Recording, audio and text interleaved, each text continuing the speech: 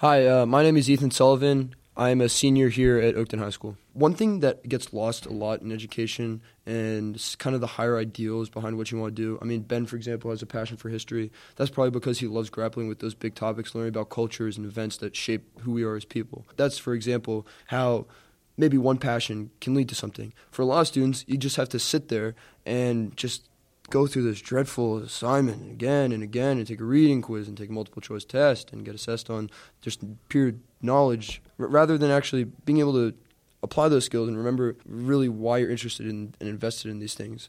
There's so many examples of how kind of the passion gets sucked out of all this, and what I think I've gotten out of my high school experience through Capstone is being able to reinsert that passion for these topics into something that I really care about, into something that can actually matter in the real world. I mean, for example, a lot of us are actually trying to get our papers or excerpts of them published from the AP research class.